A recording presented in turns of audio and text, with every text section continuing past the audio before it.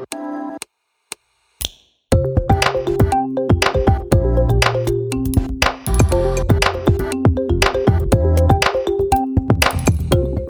up, the voters stick two fingers up at our political leaders, and so they carry on as normal. We'll assess the fallout from the local elections, and we'll say goodbye to Private Pike, as Gavin Williamson is told to shut up and go Huawei.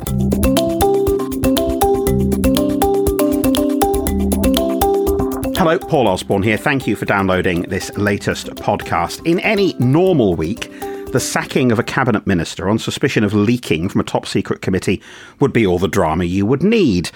But we'll actually get to the ridiculous fall of Gavin Williamson a little bit later on, because the day after he was shown the door, the Tories suffered the kind of electoral drubbing that, in the past, could have marked the end for a vulnerable and unpopular leader. In Theresa May, of course, we have a leader who is not only unpopular, she is tin-eared and, apparently, immovable, no matter the scale of the disaster that she may lead her increasingly Keystone Cop-style government into. Yet, at the same time as administering that kicking to the Tories, voters found time to give the Labour Party a slap too. It's surprising, perhaps, that the first electoral test to follow the catastrophic events of the last few months has revealed that voters are basically seething with anger at more or less everybody. From both sides of the Brexit divide, Leave and Remain, they had much fury to unleash. Yet both parties have already decided that they only want to listen to the message that came from one side. Let's bring in Robert Meakin as we work our way through these results. Let's start with the Tories, Robert, because these are the worst Tory local election results in 24 years. Now, when they started talking about, we could lose 700 or 800 councillors here, you assume that's expectation management, so that when they actually lose 500, they go, well, it's not as bad as we thought. And they lost more than 1,300 councillors in one day. And these are people who, whatever their personal views on Brexit, they have nothing at all to do with the government's failure to deliver on the referendum vote. Their crime on Thursday was to be wearing the same coloured rosette as the people who have failed to deliver Brexit. So understandably, the Tory party is now in even more open revolt than it was before. Theresa May turned up at a Tory conference the day after the elections to be heckled by a guy in tweeds. Ian Duncan Smith, who, let's remember, was so hopelessly incompetent as Tory leader that his own MPs kicked him out after even less time in the job than Theresa May has had. Ian Duncan Smith is now saying that she's a liability and has to go immediately. And let's just remind ourselves, these local elections are supposed to be the less awful of the two sets of votes we have this month for the Tories. There's nothing like elected representatives losing their seats for the fire to really turn on a Prime Minister. This was always going to happen. It's inevitable. Yes, I know the numbers are extraordinarily bad, but I think it would have been quite remarkable if they hadn't been. This is the Tory party's in its worst state in decades. Inevitably, it was going to speed up calls for Theresa May's resignation, because once John and Jane lose their council seats in a safe Tory heartland, of course, that enrages people, that unnerves people, that further unnerves MPs concerned about their own futures. So I have to say I wasn't particularly surprised by the disaster that befell the Tory party Thursday, Friday. I was surprised by the scale of it, I have to say, and it seemed to be a combination of things. Tory voters deserting the Tories for other parties, and also Tory voters just not showing up. I can understand if you're a Tory and you can't quite bring yourself to vote Labour, say, in a local election, that at the moment it will be quite hard to motivate yourself to go out and vote Conservative. But to lose that many councillors, obviously should have known that was coming, and it shouldn't be that surprising. But the scale of the kicking in places that have been, in many cases, Tory since before you and I were born is remarkable. But I wonder when in the past we've actually had Tory members of Parliament, members of the Tory party in significant number, not wanting to support their own party at an election, which was the case this time. I think that does explain, how, however unprecedented, just why it was so awful for them on the night. And as we say, it's so predictable because it's the way these things go. As soon as you have a bad night at local elections, European elections, you've got an embattled leader. Of course, the pressure cranks up again. This has gone on for too long. Well, how many times have we heard that about Theresa May? It's actually quite hard to look at these results and kind of analyse them and figure out what they might mean, because they're so mixed and complicated.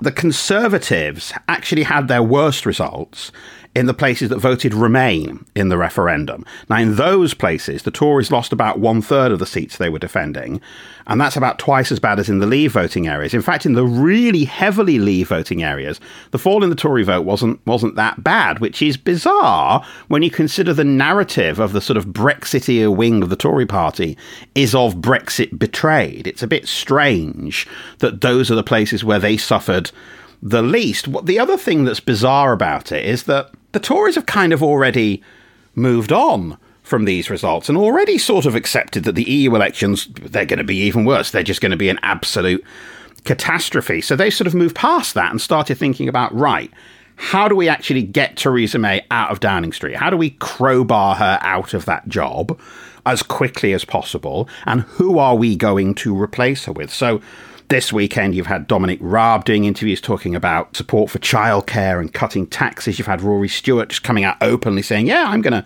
run for Tory leader. You know, that leadership contest is already happening. Theresa May is still technically in charge, but actually, she's only technically still in charge. The world of the Conservative Party has sort of moved on and left her behind. Judging by the way people are now so openly campaigning, you do get the sense that an end game for Theresa May is upon us. And who knows what this week with further negotiations with Brexit, we could be looking at the last few weeks of Theresa May as Prime Minister. We could have a Tory leadership election kicking off in a month's time. Who knows? It'd be foolish to predict.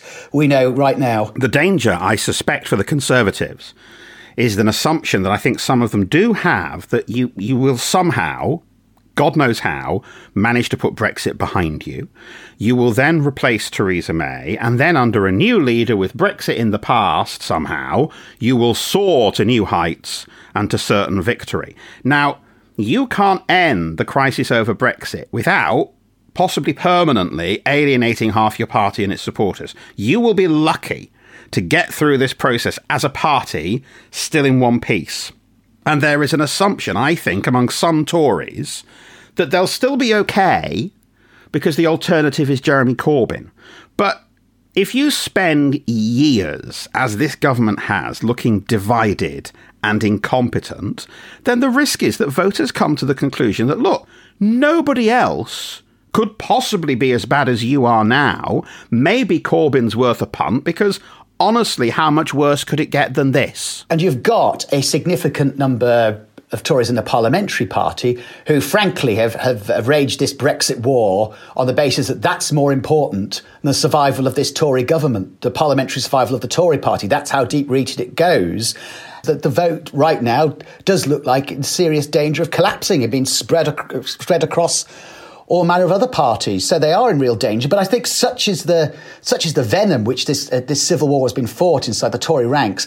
I think the immediate future of the Tory party as a government force has been very much secondary. And also on the point of the next Conservative leader, I do wonder, this will be another leader who will be at the helm for the next part of Brexit negotiations, whether that said leader will also be spat out just as Theresa May is going to be shortly, because in the end, he or she won't be able to satisfy a good chunk of the party, whether it's its MPs or its membership. I wonder whether, in fact, we're two or three Tory leaders down before actually one can settle into the job and start making them a political force again, fighting for future issues.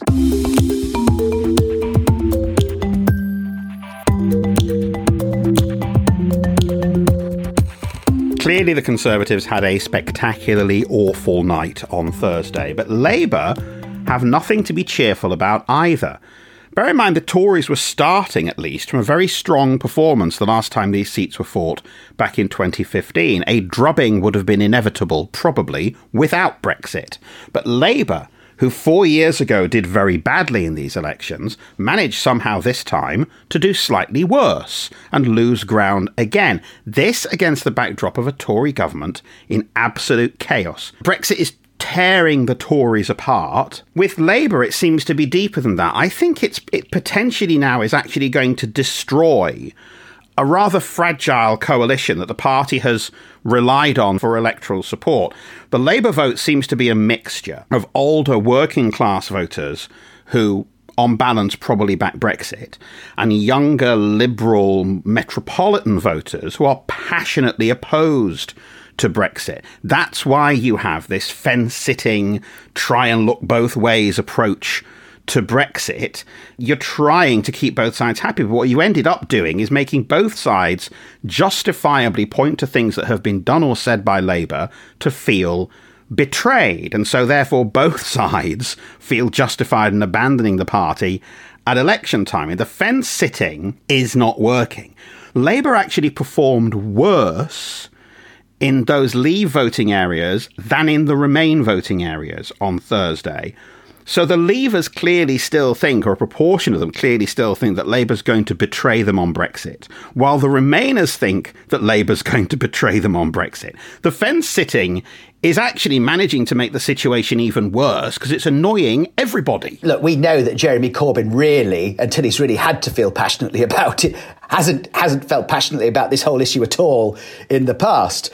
And I think there was a hope, maybe even a presumption, that the appetite to bring down the Tory government would mean that whatever the divisions, whatever the squabbles about Brexit in the Labour Party, they would turn out to be rather secondary when it came down to that. Really, they would still come together when it came to defeating a Conservative government at a general election. That's just proved difficult to hold together, as you say, because you've got very different strands of support in that party. This election, as you say, has shown up those sharp divisions. I still think that there's a belief in the Labour Party, yes, however difficult, the appetite is still there to come together when it really comes to the crunch, when this Tory party is on its knees, when it comes to a general election, that people will revert to type and the tribe will come together, however uneasily. Just before the local elections, Labour reconfirmed this weird policy position that they want a different form of Brexit and also a general election.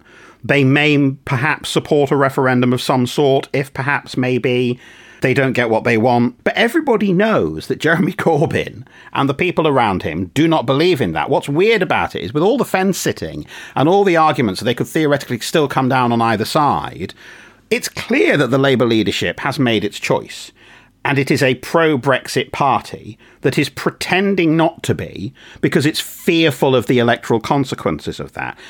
You can point to the results of the local elections to actually back up that argument, because there are dozens of marginal seats where Labour is defending a tiny majority or trying to replace a Tory with a tiny majority that are pro-Brexit seats. And it was in those pro-Brexit areas that the Labour vote was most vulnerable on Thursday, whereas Labour's biggest majorities are in the pro-Remain constituencies. There are Labour seats in London where they could lose 15,000 Remainer Labour voters and still hold that seat. So they can afford to alienate Remain voters in a way that they can't afford to alienate Leave voters. Labour's biggest priority is winning the next general election. It's not stopping Brexit. The problem is for a lot of their natural supporters, particularly the younger ones and the ones in the cities like London, Brexit is a bigger deal than the next election. There's talk of the upcoming negotiations in the coming days with the Prime Minister about supposedly coming to some sort of Brexit compromise.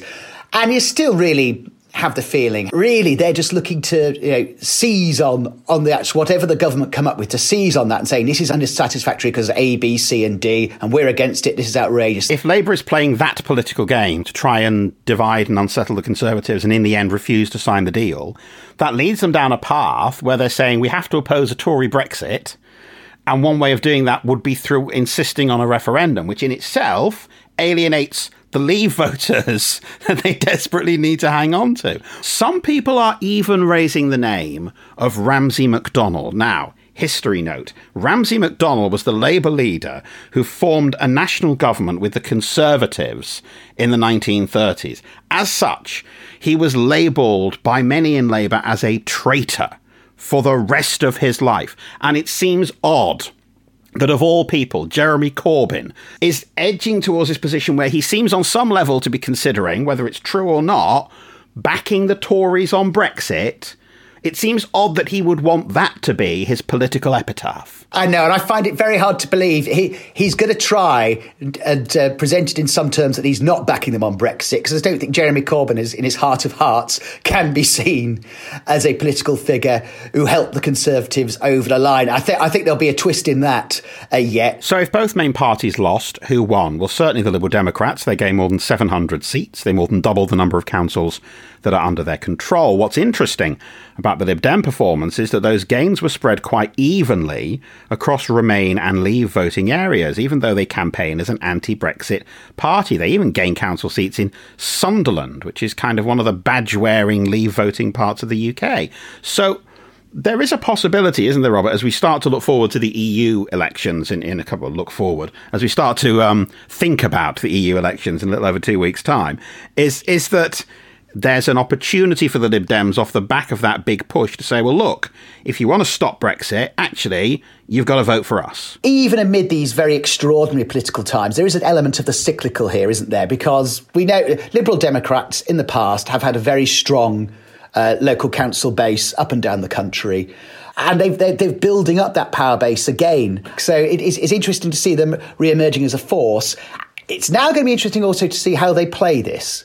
Because obviously you've got the independent MPs, Change UK as they're now calling themselves, also in Parliament. How are they going to work this? Are they going to get excited because they've done well in these local elections, say, no, we're going to sail alone? Are we going to see some sort of coalition agreement with Change UK and other independent groups, other pro-Remain groups? We'll see. Be interested to see how that plays out. But after some miserable years for Liberal Democrats, my goodness, it's been a long time coming for them. Actually, it was a night for them to heavily celebrate. And that idea of working together, that may happen in the future. It's not going to happen by the 23rd of May. And you can see already the way this is going. There's a really interesting analysis in the FT a few days ago that said that if all of those anti-Brexit parties, the Lib Dems, the Greens, Change UK, the SNP, Plaid Cymru, if they all run in the seats they're able to run in the European elections, then certainly the Greens will get 4, they think, Change UK 3, the Lib Dems 2, so that's a total of 9, whereas it says that the Brexit Party would get 29 seats. If those anti-Brexit parties stood as a single entity in some way, then they could pick up a total of 21 seats and in the process limit the Brexit Party to 23. Now, it's not going to happen. It's not going to happen because of pride. It's not going to happen because of stubborn personalities. But all of them are united by saying that Brexit, as we've said many times, is the biggest political crisis to face this country since the Second World War. And yet they are not able to put all of those usual political petty arguments to one side. It's not about, I don't think being rose-tinted or politically naive about this. I think this is, brutal political pragmatism should come into play on their behalf here, that there is a real opportunity for them if they play it smart. Just not convinced they're capable of doing it. I think people with more imagination, with more political courage, could actually find themselves in a far stronger position. I'd have to say with the pro-Remain side, though, I still think they lack their own Nigel Farage, for want of a better phrase, their own charismatic frontman, frontwoman. You have the likes of Chuka Umunna, you have the likes of Hai Yanan. I don't see these people, those as being the sort of individuals who can really galvanise a new political force, who can capture the imagination of the country. And I wonder if that individual is out there somewhere. I think it's Anna Soubry. Maybe it is. Maybe I'm doing her a disservice. I think that what she has that none of the others do have, the Vince Cable, Chuka Umunna, Heidi Allen, Caroline Lucas, I think what she has is a sort of sense of exasperated outrage, which I think probably connects with quite a lot of people on that side of the argument. I'm quite surprised that they aren't making more use of her, because I think she connects more with people. I've spoken to people who are not massively into politics who've said, oh, I like Anna Soubry. And then when you say, she's actually quite a sort of Thatcherite-ish leaning conservative in some of her attitudes, where they go, no, I like Anna Soubry because she just basically says, well, Brexit's a lot of old nonsense, isn't it? I get where you're coming from. And she's an ex-media figure as well, in terms of she's certainly not lacking in communication skills. But overall, there is an opportunity there for those various political organisations to think out of the box, for want of a better phrase. And I just don't think they're going to be capable of it. And I think they'll rue the day, because I think there's a real opportunity there. These are extraordinary political circumstances that possibly needs, an extraordinary political approach. It goes beyond just the Lib Dems having their current recovery. I think they may well come to regret it.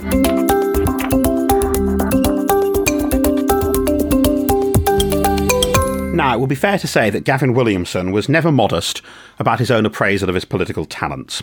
He may only have managed 18 months as a cabinet minister, but he was, like so many, convinced that he was destined for greatness. Last year, he apparently started telling people that he made Theresa May and could break her as well. I suppose now we will get to find out whether or not that's true. Mr. Williamson swore on his children's lives that he was not the source of a leak of information from a meeting of the National Security Council. Theresa May said there was compelling evidence that he was, and that she sacked him because he wouldn't agree to resign. Now, this could have been a rare moment of decisive leadership for the Prime Minister, firing a close colleague, one who, after all, helped to put her in Downing Street, acting in the national interest. This is Theresa May we're talking about, so it was always going to be a bit more complex than that.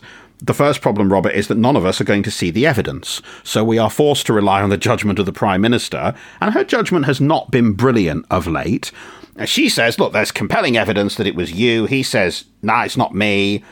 You resolve this by releasing some of the evidence. They're not going to do that, citing national security. The other way to do this would be to turn it over to the police, because surely, if this is serious enough to sack a minister leaking from the National Security Council, it would be a breach of the Official Secrets Act. Downing Street says it's not, and that the matter's closed, and the police say it's not, because it was a political row that was leaked, not sensitive information relating to Huawei. In which case, Williamson was not sacked for revealing state secrets. He was sacked because he leaked. And if we're sacking people for leaking from this government, there's going to be nobody left. Let's be honest, when the news broke that the Defence Secretary was getting sacked, I think it was greeted with fair to say, a degree of hilarity. He's not a popular or sympathetic figure. And it seemed quite novel because it showed the Prime Minister baring her teeth, this embattled Prime Minister who's been on her last legs for ages. If she was going to sack anyone, it was probably it was one among her more popular choices. But I think it symbolised very quickly Theresa May's main problem, that she doesn't have that much authority presently. No sooner had she fired him that the story really started to unravel within hours. By the end of it, Theresa May was once again diminished in authority by this decision, having initially, just very briefly, done something that looked like the act of still a ruthless Prime Minister in control of her cabinet. It's this brief mirage. It just didn't last very long. And I think Williamson is a sort of character who knows where a lot of the bodies are buried. He's been close to Theresa May, and I think he's going to cause all manner of hell for her. He could, as you say, cause a lot of trouble if he wants to. I think there's a couple of things that I find quite interesting about this, that I think to a certain extent, Gavin Williamson can protest his innocence loudly because he knows that it's very unlikely that if there is evidence to implicate him, that it will be put into the public domain. Because if the whole issue is about leaking from government, what, are you going to then make public the information from a leak inquiry? That seems sort of counterintuitive. If this was a political argument at the top of the government about whether or not to let Huawei be involved in 5G mobile, if that is an argument about national security concerns versus the need for Britain post-Brexit to strike trade deals and to trade with other countries, you kind of think that's the sort of thing voters might have a right to know about. But worse than that, just imagine being hauled into a room to be told by Theresa May, that she has lost confidence in you. To be sacked by the weakest Prime Minister in modern history probably didn't do Williamson's considerable ego much good. He's now gone away thinking there's another game to play here. There's going to be another Prime Minister in place soon enough. So I don't think he necessarily needs to hold back too much in terms of causing all manner of difficulty. As if this wasn't enough for 1 week, we have the final fall of Fiona Onasanya, already the first MP to vote in the Commons while wearing an electronic tag after being released from prison. She has now become the first to be kicked out under new recall laws. In fact, more than 1 in 4 of Peterborough's electorate signed the petition to have her sacked. And that, Robert, triggers a very interesting by-election, quite possibly, say, 2 weeks after the EU elections. Peterborough was very narrowly taken by Labour, having been Tory before that. But 61% of people there voted Leave in the referendum. It was in Leave voting areas that Labour is seemingly most vulnerable. So Labour would already have been on a bit of a sticky wicket anyway to try and hold on to that seat because its majority was so narrow. You also have to assume that Nigel Farage's Brexit party is going to run, even if he doesn't himself stand. So it's a proper sort of all bets are off by-election. It looks like a good old-fashioned dust-up, this one. You know, it's a ferocious political battleground, Peter, when you look at the way it's been closely fought between the Tories and Labour in recent years. Now, when you've got the Brexit party in the mix as well, it'd be a brave pundit to call that one at the moment. I imagine that Farage and co could really fancy their chances there. So, yeah, I think the timing of it is very, very interesting as well. Say just after the European elections, it looks like. You wait for an election and then three all come along at once. Quite a week, to be honest, though one that has been surprisingly light on chuckles. If you're looking for something to lighten the mood, I urge you to search out the many photographs online of pound shop Oswald Mosley, Tommy Robinson, being pelted with milkshakes. It's become quite the thing this week, and it's fair to say that the short-tempered fascist does not react well to becoming a Dairy Queen. Who knew that milkshakes were a form of kryptonite for bigots? Now, apparently, those pictures being widely shared on the internet really, really annoys him. So I certainly wouldn't want to encourage you to do that. Good Lord, no. I think we'll leave it there for now. As ever, a reminder that there's more on Twitter, Facebook and Instagram at Party Games Pod, and at partygamespodcast.com. You can listen back to past editions, and of course you can subscribe via Apple Podcasts, Google or Spotify. Until next time, thanks to Robert, thanks to you for listening. Goodbye.